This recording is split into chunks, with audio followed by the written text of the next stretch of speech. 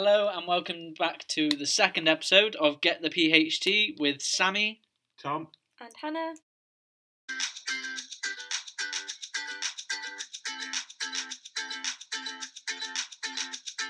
Get the Ph-Tea.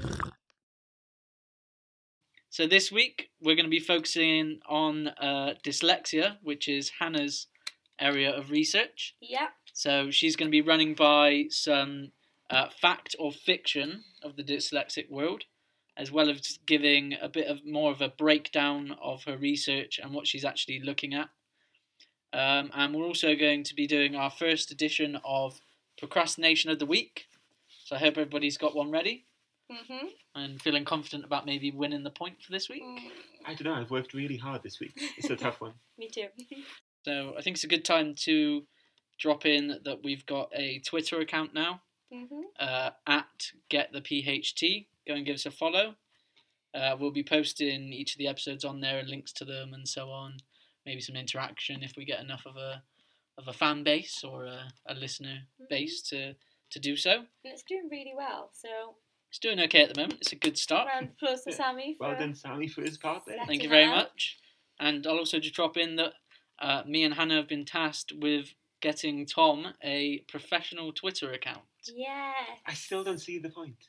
You will. You will see the point. There's a good community out there. And when he gets that created, or when we get that created for him, we'll put all of our professional Twitter accounts on the PhT page. So that they're kind of linked together. People can see who we are and access our Twitter accounts, follow them if they wish to, or follow some of them or not others. You never know.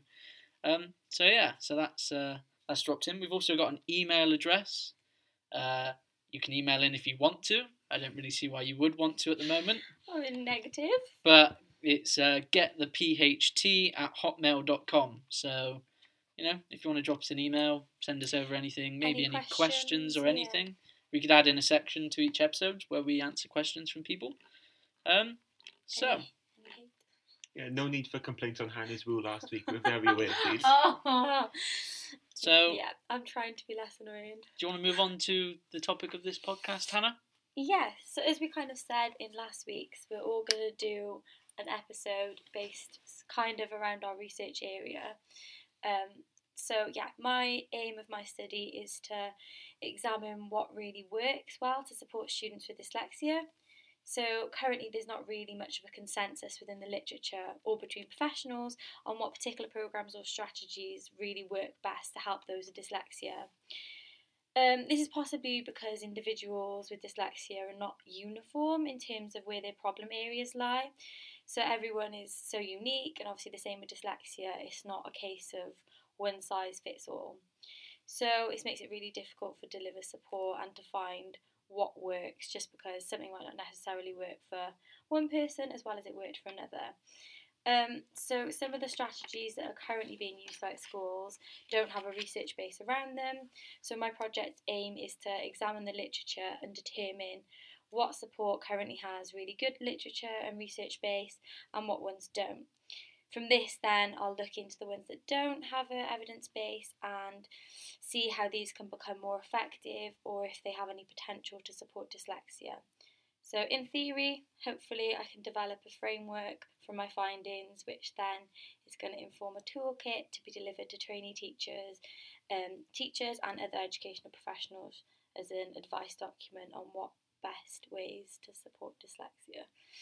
That's kind of like a brief overview. So I've put together some myths or... Fact or fiction, I suppose you could title it. Yeah. That's the better way. Just because I don't actually know how much you guys know about it. Experts, I'd say. I know a little bit about it.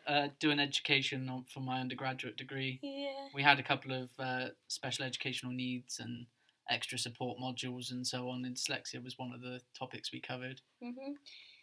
Yeah, I feel like some people know lots, some people don't know much, and there's a lot of stuff out there that's kind of commonly accepted to be true and there's not actually any evidence behind it.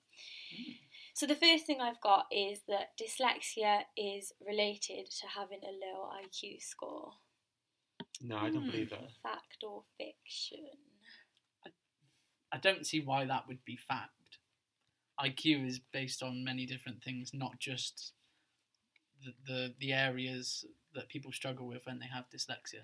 I think IQ is more of like higher level thinking, problem solving, thinking outside the box, and those kind of things. Yeah, if you think of IQ tests, there's not much writing in that, is it? IQ It's tests are like shapes patterns and shapes and Yeah, I don't believe that following it'd be like a sequence of shapes and they change each time and there's some kind of what's the next shape. Yeah. Okay. Are we going with There seems fiction to be a there? consensus. Fiction or fact? Fiction. Fiction, we're going with Hannah. Okay, you're right. Often, it's quite interesting actually, because when studies are looking at risk children, they often use high IQ and poor reading attainment as an indicator for being at risk of dyslexia. So it's actually kind of the opposite often. Obviously not all the time, but often there is a high IQ associated with children with dyslexia. Very critical, yeah. Very nice. Yeah. The second one I've got is that some people actually outgrow dyslexia. They'll eventually outgrow. Eventually outgrow it. It depends what sort of support is there. Like, I don't know much about dyslexia to know how they support it. But then I don't know whether outgrowing would. I don't know whether it's an outgrow on just it can just not be a problem, or is it an outgrow if you have the right support around you, you could overcome the effects of it. I don't think you can outgrow it. I think it'd be strange. It doesn't sound right. It's almost like a rewiring of your brain, and I don't think that's possible. I can't tell. I'm trying to notice a smile on Hannah's I'm trying face, to but notice. I'm trying to notice whether there's a pattern in the answers already. It's like when you're doing a multiple choice test. You see you've put 4 C's in a row, and you think, well, it can't be C again. I think she's tricking us. Should we go fiction again? Partly because I think she's tricking us, and partly because I don't think you can outgrow it. I don't. Go on then, fiction. Yeah, you would be right with fiction. It's a lifelong disorder. Although what you're saying is kind of right, because people do develop strategies to cope with it, and then it will no longer becomes a massive hindrance in their life. I wish you had like a camera there just to show Sammy did like a nice little fist pump in the air. 2-0. Oh, I didn't realise. I'd have made them super hard if I realised I was going to lose this. Oh, I assumed they would get progressively harder. Doesn't the loser have to do laps? Like run around the research house. So the third one is that dyslexia can be recognised and diagnosed as soon as the child can read. Well, I don't think that could be possible. I mean, there's different circumstances, I suppose, around whether you have the right people in positions to notice dyslexic traits. For example, my partner's dyslexic, and she wasn't picked up on that until second year of her undergraduate degree. So I would assume that it's not based on just being able to read. I don't know about you. No, Tom, I agree with that. You hear so many stories of people being like diagnosed like later on in life. I don't think we can get it straight away. I think there may be some telltale signs when they first start learning how to read. Maybe if like they're more severe. But I don't think there's anything that would immediately give it away. Because I think I know, I might be wrong, but like adding in words when you're reading and obviously not knowing how to pronounce word, maybe phonetically not getting it right. But like that could just be learning how to read. Some people might show those signs right at the start and not. But I don't know. It can't be three fictions in a row, can it? You should know me by now. She could do this to us. It can't be 3 fictions in a row. I'm going to say fiction, because I don't think So you're saying fiction. I'm saying fiction. We split on this. I'm saying fiction. You're just doing this based on No, everything I just said points towards fiction. So go with it. So I'm going with fiction. Okay, yeah, you're both right again. We're good at this. 3-3. It tends to be that you won't diagnose dyslexia very early on. It will be maybe the earliest, like 5 or 6, just because you've got to have that time for reading skills to develop, and then for them to maybe fall behind or ever have. So, like I said, it's kind of when it's phonetically they're struggling right at the start. It's most of them probably will be. Well, yeah, there's lots of characteristics of dyslexia that is when you start out learning to read and write that you will make them mistakes anyway. So it is kind of that time. To develop that you'll see the difficulties come out. But yeah, as you said, lots of people don't even get diagnosed until much later on in life. So doing well. Doing well. Number 4. Number 4. Dyslexia is a spectrum disorder. So like autism works on a spectrum of difficulties. How is dyslexia? I think we might have our first fact. Yeah. I think we might have our first fact. I think most things are on a spectrum. Like you say, the autistic spectrum. That's something I learned on my degree, and it's everyone's on the spectrum. It's whether you're right at one end, right at the other end, somewhere in the middle. You're on the spectrum no matter what. It doesn't mean you have autistic tendencies. You just are on the spectrum. So I would assume dyslexia is the same, unless you've tried to trick her. There's a lot of fidgeting going on now. I don't know whether that's excitable. They might get one wrong. I think she just doesn't like we're getting so many right. You're doing this far too much on my body language. I didn't think enough into this to actually do. I think we've got our first fact. I think it's fact. I'm going to go along the lines of you can be on the spectrum. You could have no dyslexic tendencies. That means you're right at the lower end of the spectrum. Mm-hmm. I'm going to say fact. Tom? I'm going to say fact. Like I said earlier, like you'd see some people do have it more severe than others. So surely it's gotta be. Okay, this is really interesting what you said, actually. I kind of want to give you it almost because this is my opinion as well. I want to change your mind. No, you can't. You just give me your final answer. Whoa. So fact or fiction, and you've given us an opinion. Technically fiction. It's not accepted and like it's not referred to as a spectrum disorder. You need to change your research.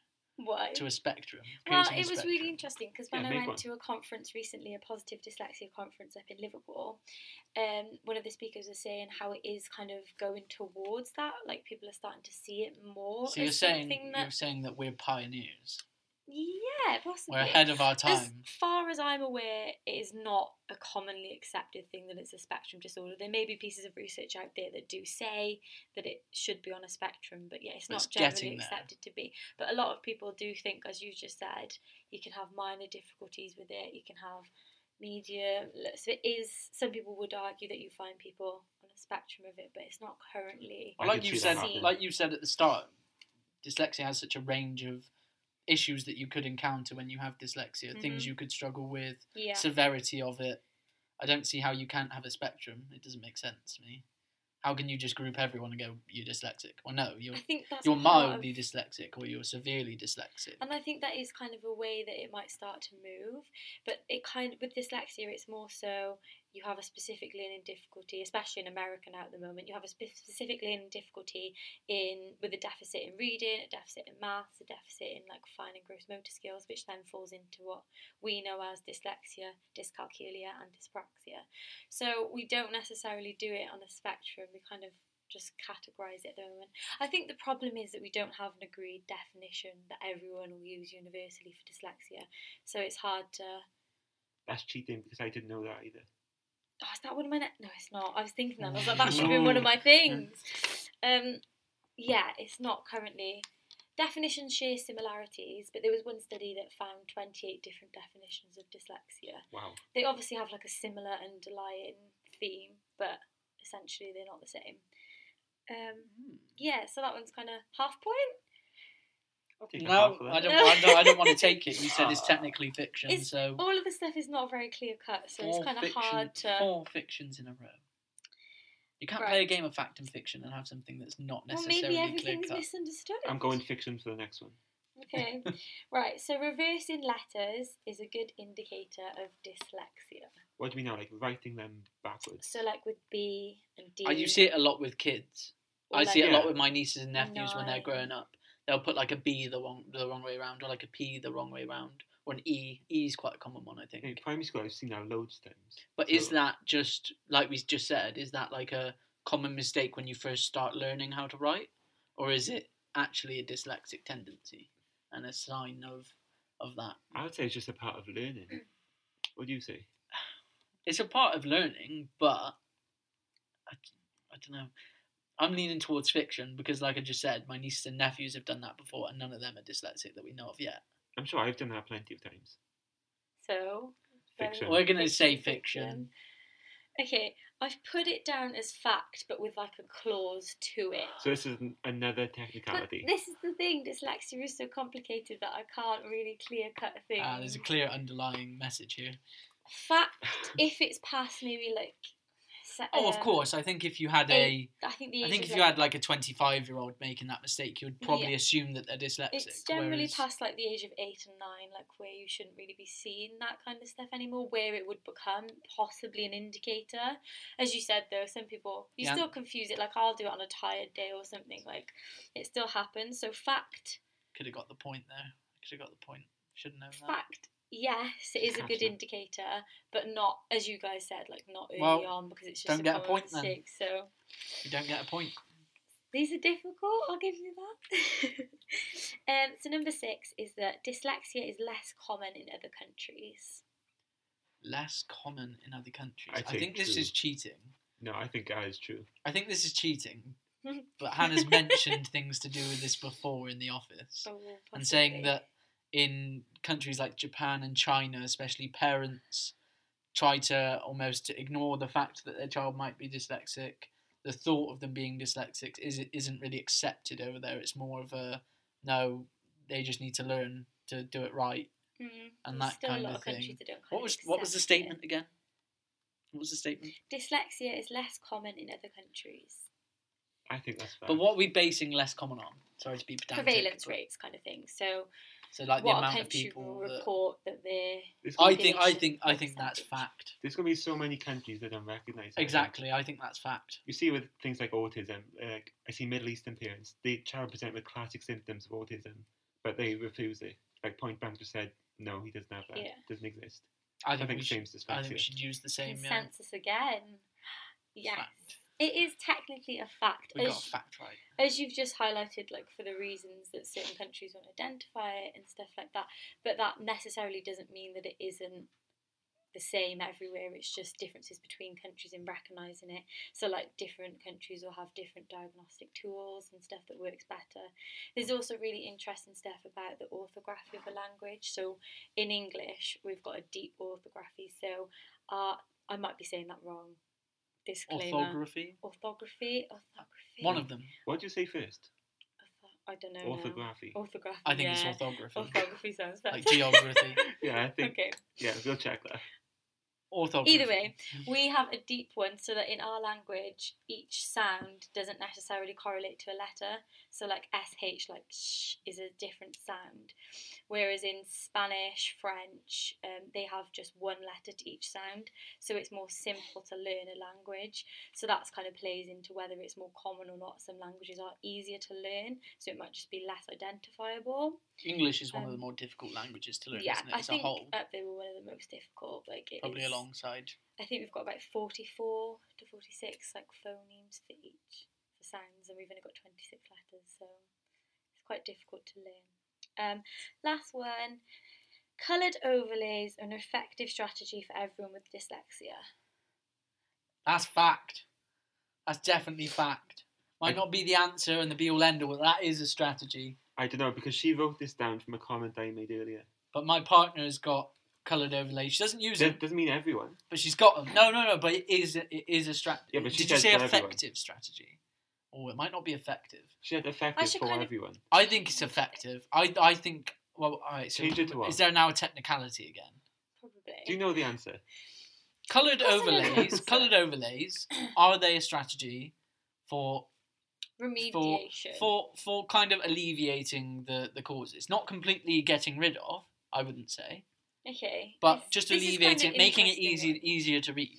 Because Okay. I know from my education background that you can, a lot of the time, to differentiate, a teacher should have, say, pink handouts with the writing on as normal. And pink is one of the most common colours that comes up with it. Yeah, off-white is also like quite a common one. So I'm going to say fact. And if you have anything other to say, then I would have to look into it because I see it as fact. Okay, Tom? I'm going to go fiction. Because I know people use them. I've seen my own friends using, like, I think yellow or green ones and stuff like that. What, you think they're using it just because they're told no other? No, I think there must be some, like, research or something behind them to say they're useful. But I don't think they're as useful as we think they are. Because this is why you wrote the question down, because I mentioned it earlier. This is your opinion again, isn't it? A little bit. At the moment, kind of, at the moment they're accepted. But they're more for correcting a visual problem. Like, they will not correct the language problem like I said, it's easier to make it read. Yeah. Yeah. But then is that a strategy for dyslexia? Like, is that a remediation technique for dyslexia? Is that actually doing anything other than just or is helping it better for visual impairment? Well, like some kind of visual issue rather than a there are visual syndromes where people do use them for that specific purpose, but like a lot of the more recent literature is saying that they're not an effective strategy. You've got a child learning to read and they're not understanding the phonics, for example. Putting A some coloured pink on it, overlay is just... still the same words and So still the people same are brain, arguing that it's a visual aid and it helps with like letters moving, but not a and mental following, aid. but it's not actually changing anything or helping the language areas in the brain develop or any different. Would it work when you're writing then? Like if you're writing on coloured paper? Ooh. I was thinking more overlays, but I think the same thing, really, aren't they? The same thing. Well, writing on paper would be different than reading through an overlay. That's why I thought it was fiction, because surely if it was just the overlay that was the effective part, they'd be able to write that as well. You've thrown me off a little bit, but if I'm right, I think that the reading thing is more the reason for the coloured paper or the coloured overlay. The writing is kind of a different thing. It's a whole different... Well, like you said, there's different areas of dyslexia. In my brain, the way I see it is that if you put a coloured piece of paper down, initially when you go to write, that's not going to make any difference for you because the paper's not doing anything different. Whereas like an overlay, like focus more. But if you're writing, that's a whole different... Okay. That's kind of how I'd see it. I'm taking the point for that one. Well, you got it right, technically, yeah. I mean, we started really well, and then kind of... To be fair to you guys, it is kind of... There was a lot of technicalities in there. Yeah, there is with dyslexia. It is very... I like the underlying message. Yeah, it the moral works, of the story. The moral of the story is actually no one really agrees upon anything, and it is a lot of opinions. And I'm understanding your frustration a lot more now we've done this. With my it's like, it's a hard area. I wouldn't want to navigate the literature with that. Although, okay, so now we're going to move on to the controversy of the week. The next section, which was Hannah's task this week that we said in the last podcast. Mm-hmm. So, what did you bring? A bit of a follow-on from what we were just discussing, still within dyslexia. There's a professor called Julian Elliott. He's a psychologist in Durham University, and he's kind of the key researcher who really, really challenges like the common accepted things about dyslexia. So he looks at it a real different way. So I've got a quote from him which is quite interesting, maybe quite controversial. So I'm going to read it out, see what you think. Take it away.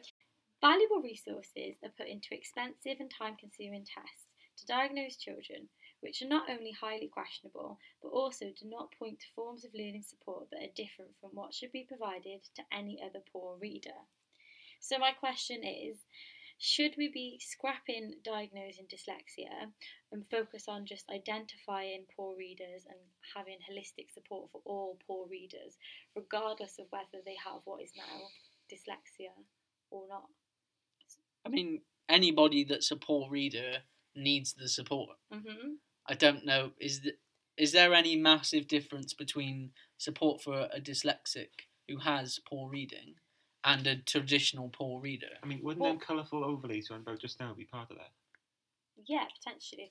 What his argument is he couldn't find anything different. Well, not necessarily him, but other researchers in this same area have said they can't find a difference between what they're doing with dyslexic children and what you're doing with poor readers. So why are we focusing on diagnosing them and paying like expensive fees to get that label when realistically, if we looked at everyone holistically and supported them, could that be better? I suppose the issue is something kind of coming back to something you said earlier in terms of at the age of 8 or 9, if they're still have the same issues, that's a telltale sign of them being dyslexic. Mm-hmm. And obviously, the further you get on into education and GCSEs and assessments and things like that, it's quite a key thing, I think, in terms of if someone's dyslexic, they need the extra time or kind of the leeway in their marking.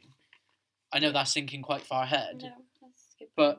But the fact that you need to kind of diagnose them is, like you say, you could do the same things, but the people who have poor reading are almost, like you say, with practice, and they'll generally just come out of it. That's, I think, my main problem with this is that there's lots of studies which administer phonics programs or whatever type of program it is to a group of dyslexic children or at risk of dyslexic children and a group of typically developing.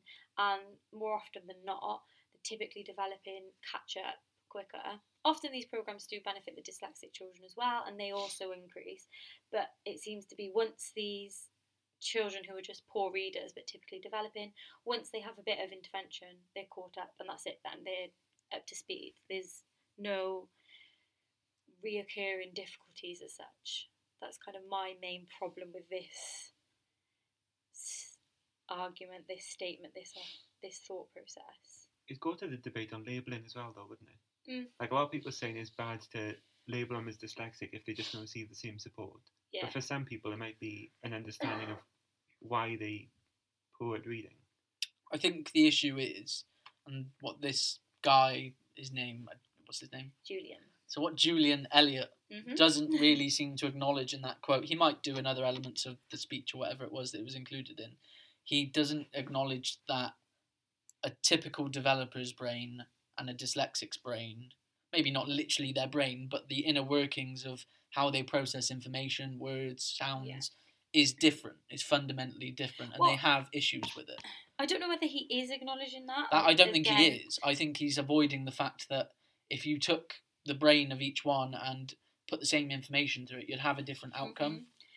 Yeah, that's like a really good argument, but like I think from what he's saying is that regardless of that, what you're doing to support them should be the same.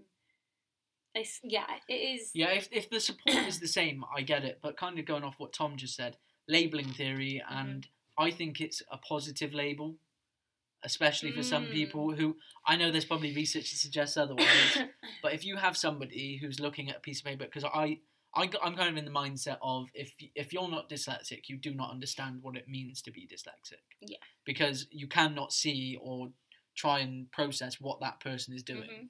And they're obviously having issues with it that they can't quite understand.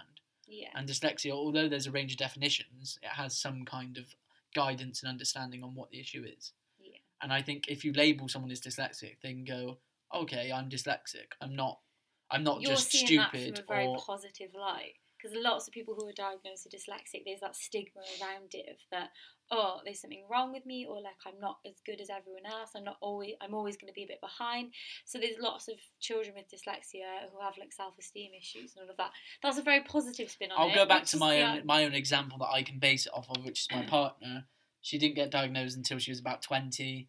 When she got diagnosed, it was kind of a relief almost of, okay, this is why maybe my spelling isn't quite up to scratch, or grammatically I'm struggling, or it takes me longer to read a journal article.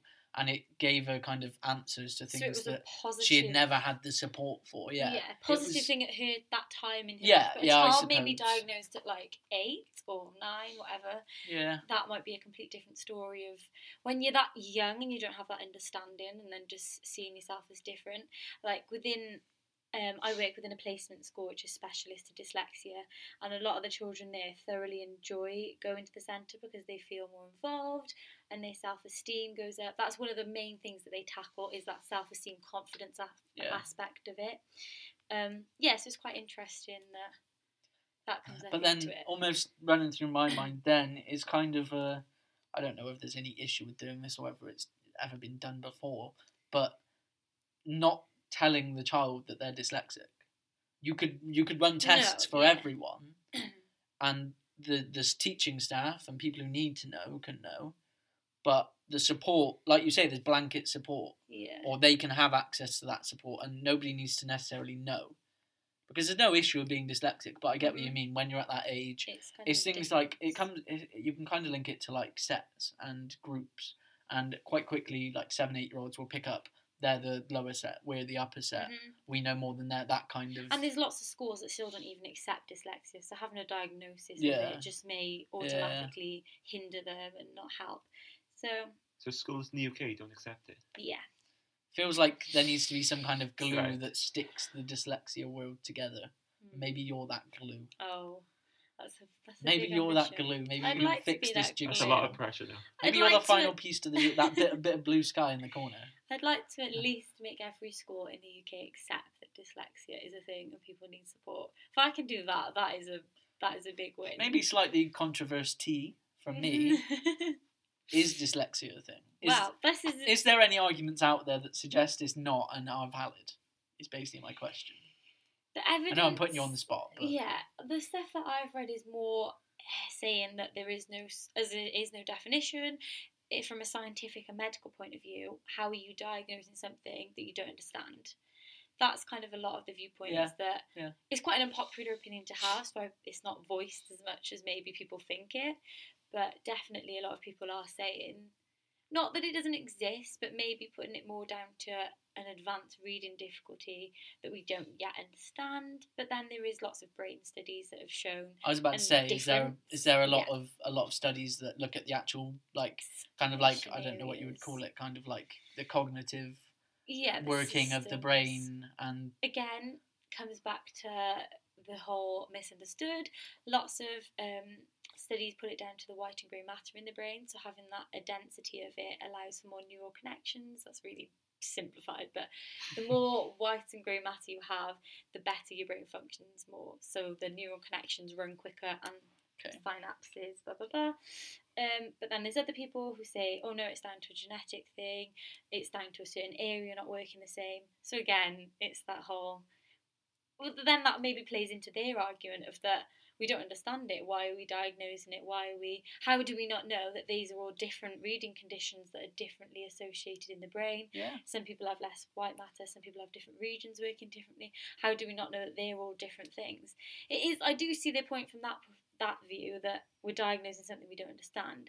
But then, if you think of it at a lower level in schools, you've got to have some sort of system in place to be allowing them children who are falling behind with dyslexia. I can just imagine you reading like journal articles in the literature and having about 5-6 different voices in your head saying, oh, that kind of makes sense. Oh, that's a good point. Oh, what about this? Oh, why do they discredit this? Oh, what about this? Maybe nobody's done this. It's easy to be critical. It sounds like it's easy to be critical, but it just sounds like there's a lot to wade through and a lot to kind of like... Because like one of the things that I need to do in my literature review is define digital competence to a working definition for my own research. How are you going to define dyslexia in your research? Because I think for me, because I'm working within the UK and my study and my school and everything is based in the UK, I'll probably go more towards, well, that would be the whole thing, would be recognising the UK definition and then recognising other definitions, and probably just saying that there is no universally accepted definition. But you need to come to one for yourself. I think maybe I could come to like thematic analysis, like in a sense of group them all together, the common keywords that come out. Is it a word cloud when you put all the words in and the most common words come out? Yeah, It'd be interesting to do something like that and pick maybe 3 keywords that pop up and form maybe my own definition, whilst recognising all the British Dyslexic Association, International Dyslexic Association, recognising all of them, but also maybe do something interesting with pulling them all together and picking out keywords. Could be a way to overcome it, but yeah. Sounds very interesting. Not straightforward. Very, very difficult to get through. So you enjoy that, and we'll see you slowly melt down as the new year progresses. Yeah, as this goes on. So I think we should maybe move on to our procrastination of the week. The exciting part. The first one of the podcast series. Who wants to go first? Who wants to open up the first? I think mine's going to be the boring one. I don't know, mine's pretty mundane, but you can. Go on, you start. You start. So, what was your procrastination of the week? Well, today's my first day back in because I've been on holiday. So my procrastination is being on holiday. I haven't done any work because I've been away, so I can't have procrastinated. You're so set on taking all of your work with you. I did do some on the aeroplane. So is that procrastination? Or is that just a light break away from the hectic ways of society and mundane day-to-day life? And today I've procrastinated with the podcast, but we agreed last week that that's a good procrastination. That's the whole procrastination. We need to find little procrastinations within it. That's the meta of this. I'm going to have to be better next week because... So yours this week is going on holiday. Yeah. That's a procrastination. That's my procrastination. Okay. Perfectly fine. Perfectly acceptable. That's fair. Quite simple. You weren't here, you didn't work. That's all it is. Tom, what about your procrastination of the week? Well, I'm sure mine's pretty controversial because I don't see it as procrastination, but apparently making this big poster, as you two put it, is itself procrastination. Again, productive procrastination. It's productive, but it's kind of... Is it the most... I suppose like you said, your supervisor asked for it, you needed to do it, so it's productive. It's not really procrastinating. But I always look at those kind of things with loads of colours, and it feels like you've tried to make it look pretty and that kind of whole thing. And I feel like the effort or anything like that. It's just that's how I learn. Like colours stick in my head for some reason. That's fair enough. Like I can see sections more clearly in That's colour. fair enough. You didn't say this earlier. You just showed us a poster and went, "Look at what I did." And I thought, I'm well, so proud of it. Look how that much doesn't work look it is. very useful, but that's fine. You can use that if you Stuff want like to. that feels super productive. Oh, it's It just- does, but that's what I mean. That's why it's Yeah. typically a procrastination. Because Because if I don't know, so proud. if I don't know what I'm doing for the day, or I haven't got any clear goals set out for the end of the day, I will do something like that. Like I've got all my posters over there. Half of them aren't even filled. Half of them just have one box on. Yeah, I mean, mine look a bit different to that. Exactly. Yours is a bit higher level than that. I agree. Like- But that's the kind of procrastination I'm talking about. I put all that together. It doesn't even really work right now. So, and I've kind of gone away from it already. So that's. And you're blocking our view of the outdoors. Well, that's not really my issue. I haven't got any space to put anything, so I have to use the window. I mean, So- maybe the Christmas paper hat at the top isn't really needed, but What about my new little poster? Has anyone seen my little Homer? My Homer picture. Yeah, what does that mean? So have you seen the Simpsons episode when Homer is the nuclear power plant's going to explode, yeah. and he has the computer in front of him, and it says to continue, press the any key. So it obviously means any key, and Homer's going, well, where's the any key? Because there's no key labelled any. Oh my god. And that's my kind of nod to digital competence and kind of like the issues people might have, and the fact that people might see any key and think, well, there's no key that's called any. Which one do I press? Okay. That I makes sense. think you're going to have to put a picture up of that on Twitter, just so on the GetThePh-Tea Twitter, just so everyone knows what you're on about. I can put that up. Yeah, I can. Yeah, for a I bit can of put that up. Bit of context. I can put that up just so people know what we're talking about. And That's the fine. Christmas hat. I want that up there. Okay, that's fine. So your procrastination of the week, just to be clear, is A poster. making a poster, I don't know what the word is for. If you want to call it a poster, a mind I map, say poster. a mind map, I a don't know if that's the colourful right mind, a technical term colourful mind anymore. map, It's big colourful arguments, isn't it? spider. What was it Yeah. called? A spider? A web? I don't even know. A brainstorm. No, brainstorm. brainstorm isn't- you you definitely can't can't use use. Don't brainstorm, want to can you? use that, no. Okay, so It's that anyway. that's your procrastination week. Okay. What's yours? So my procrastination week is actually a little bit more outside the box than going on holiday or making a poster. Oh. So me and my partner have been having issues with phone chargers throughout the week. Here we go. So my procrastination of the week the other day, for about 2 hours, I was sat at my desk.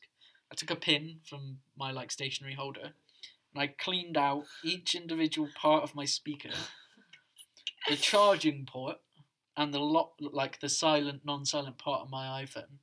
And I cleaned all of them for about 2 hours, Oh my collected God. all the 2 hours. fluff and dust and everything that came out. I showed my partner, it was loads. And that was my procrastination of the week, because it was quite therapeutic. Okay, so I can But- add to this, because you've procrastinated today by cleaning out someone else's phone. Well, there was nothing really there, but But yeah.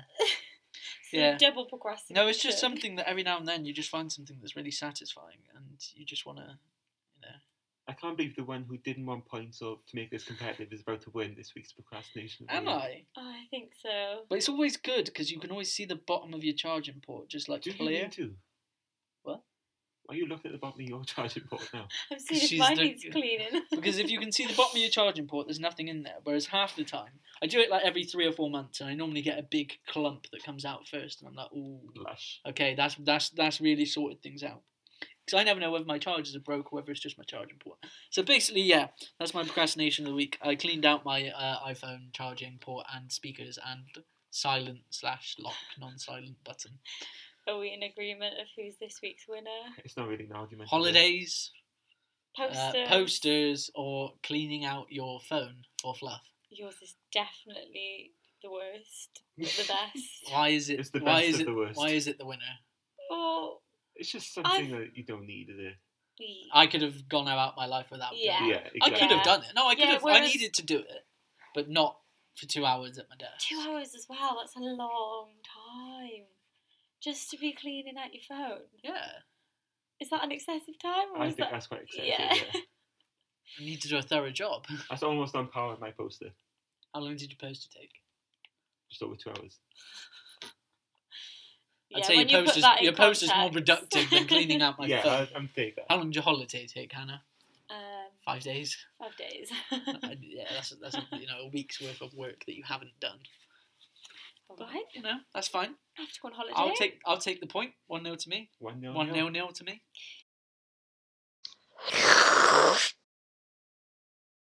So next week, whose turn is it to bring something to the table? Not next week. Next episode. Next episode, which So the 10th of January. 10th We'll be of January. uploading that one because we're gonna have a Christmas break over Christmas and New Year's. I suppose. Oh, Whether they're going to be doing much work, or whether they're going to be drinking much, or eating much, or obviously drinking and eating much. resting I've and got lots recuperating of, and so on. Having a nice mental health break kind of thing, mindfulness and all that. I've got lots of work to catch up on, but I'm sure I'll fit in plenty of eating and drinking. Shouldn't have gone on holiday for 5 days just before the Christmas period. It's okay because you come back and done so much. It's hard to get back into it. I'm in Christmas mode now, so Step into That's fair. Christmas. that's the name. Yeah, so my period is basically just going to be, I'll try and not do too much work, just have a nice rest from everything. Be going home for a couple of days to see family and so on. My partner's family are down for a day or two. Yeah, so not too much going on. I'd quite like to have just a quiet festive period. I don't celebrate New Year's. Don't really believe in it. Don't believe in it. No, it's just, no, not as in I don't believe in the concept of New Year. It's a new calendar Not year. going into 2020. I just mean that I don't see why everybody makes it such a big thing out of it. Like the whole New Year, New Me, or the whole going out and getting really drunk on New Year's Eve. I do it every Monday, so every Monday is the start of a new Monday, New Me. Yeah, so I think meant going out getting drunk. I did initially, probably both. So yeah, I just don't really agree with the whole excuse of doing that. But then I don't know, I'm more of an introvert than an extrovert. That is a statement. So yeah, that's my plans. Nothing exciting, but Tom? good times with good people. Yeah, quite similar, really. I don't get up to a lot. I'd say introvert as well, to be honest. Yeah, I mean, you you can can have tell introvert. that. You can't have introvert, Sammy. Why? You are not an introvert by No, any but you know what stretch I of the mean. imagination. No, I'm extrovert. That's a big I'm an argument. extrovert Yeah. in terms of Life. no. You're like not a shy life. extrovert. No, not a shy. No, a lazy extrovert. Lazy. Because I don't want to commit to doing things. Right, that's not a thing. No, I don't think. You're just an That's extrovert. two separate things. Yeah, take the word extrovert back. All right. Introvert back. You know what? Introvert back. 10th of January, next episode, I will be bringing something to the episode. I will be bringing the controversy tea. Okay. And don't blame me Enjoying this? if it's something linked to introverts, extroverts, Oh, okay. and something around that. My masters are on this, so I'm going to argue for that. Because Oh. is there nothing on lazy extroverts or people who are Lazy extrovert but not social, something like that? There must be something. I can't know. This is a long Is it a time spectrum? ago. Oh. Going A back spectrum. to spectrums. Maybe more like a continuum. I wouldn't say spectrum. Okay. I wouldn't Well, say- I'm going to look into that, and I'm going to, we're learning about ourselves whilst doing this podcast. I'll learn what kind of extrovert I am, because there's some kind of weird label to put on me. So next episode on the 10th of January, I'll be bringing the controversy tea. We'll each be bringing our procrastination of the week, or festive period, I suppose. I'm sure we'll all have. I'm sure we'll all have something, some kind of present, some kind of wacky family game or board game, something. Got to have a better bit of competition next time. Well, mine was fine. I thought. We've got I weeks thought mine was fine. 2 weeks to get this. It just goes to show we work too hard to procrastinate. That's all it is. Yeah, maybe this is just going to prove how hardworking we are. I don't know. I don't know about that. Thank you for listening to the second episode of GetThePh-Tea. Have a very Merry Christmas and a Happy New Year. Even if you don't believe in it. And here's the jingle.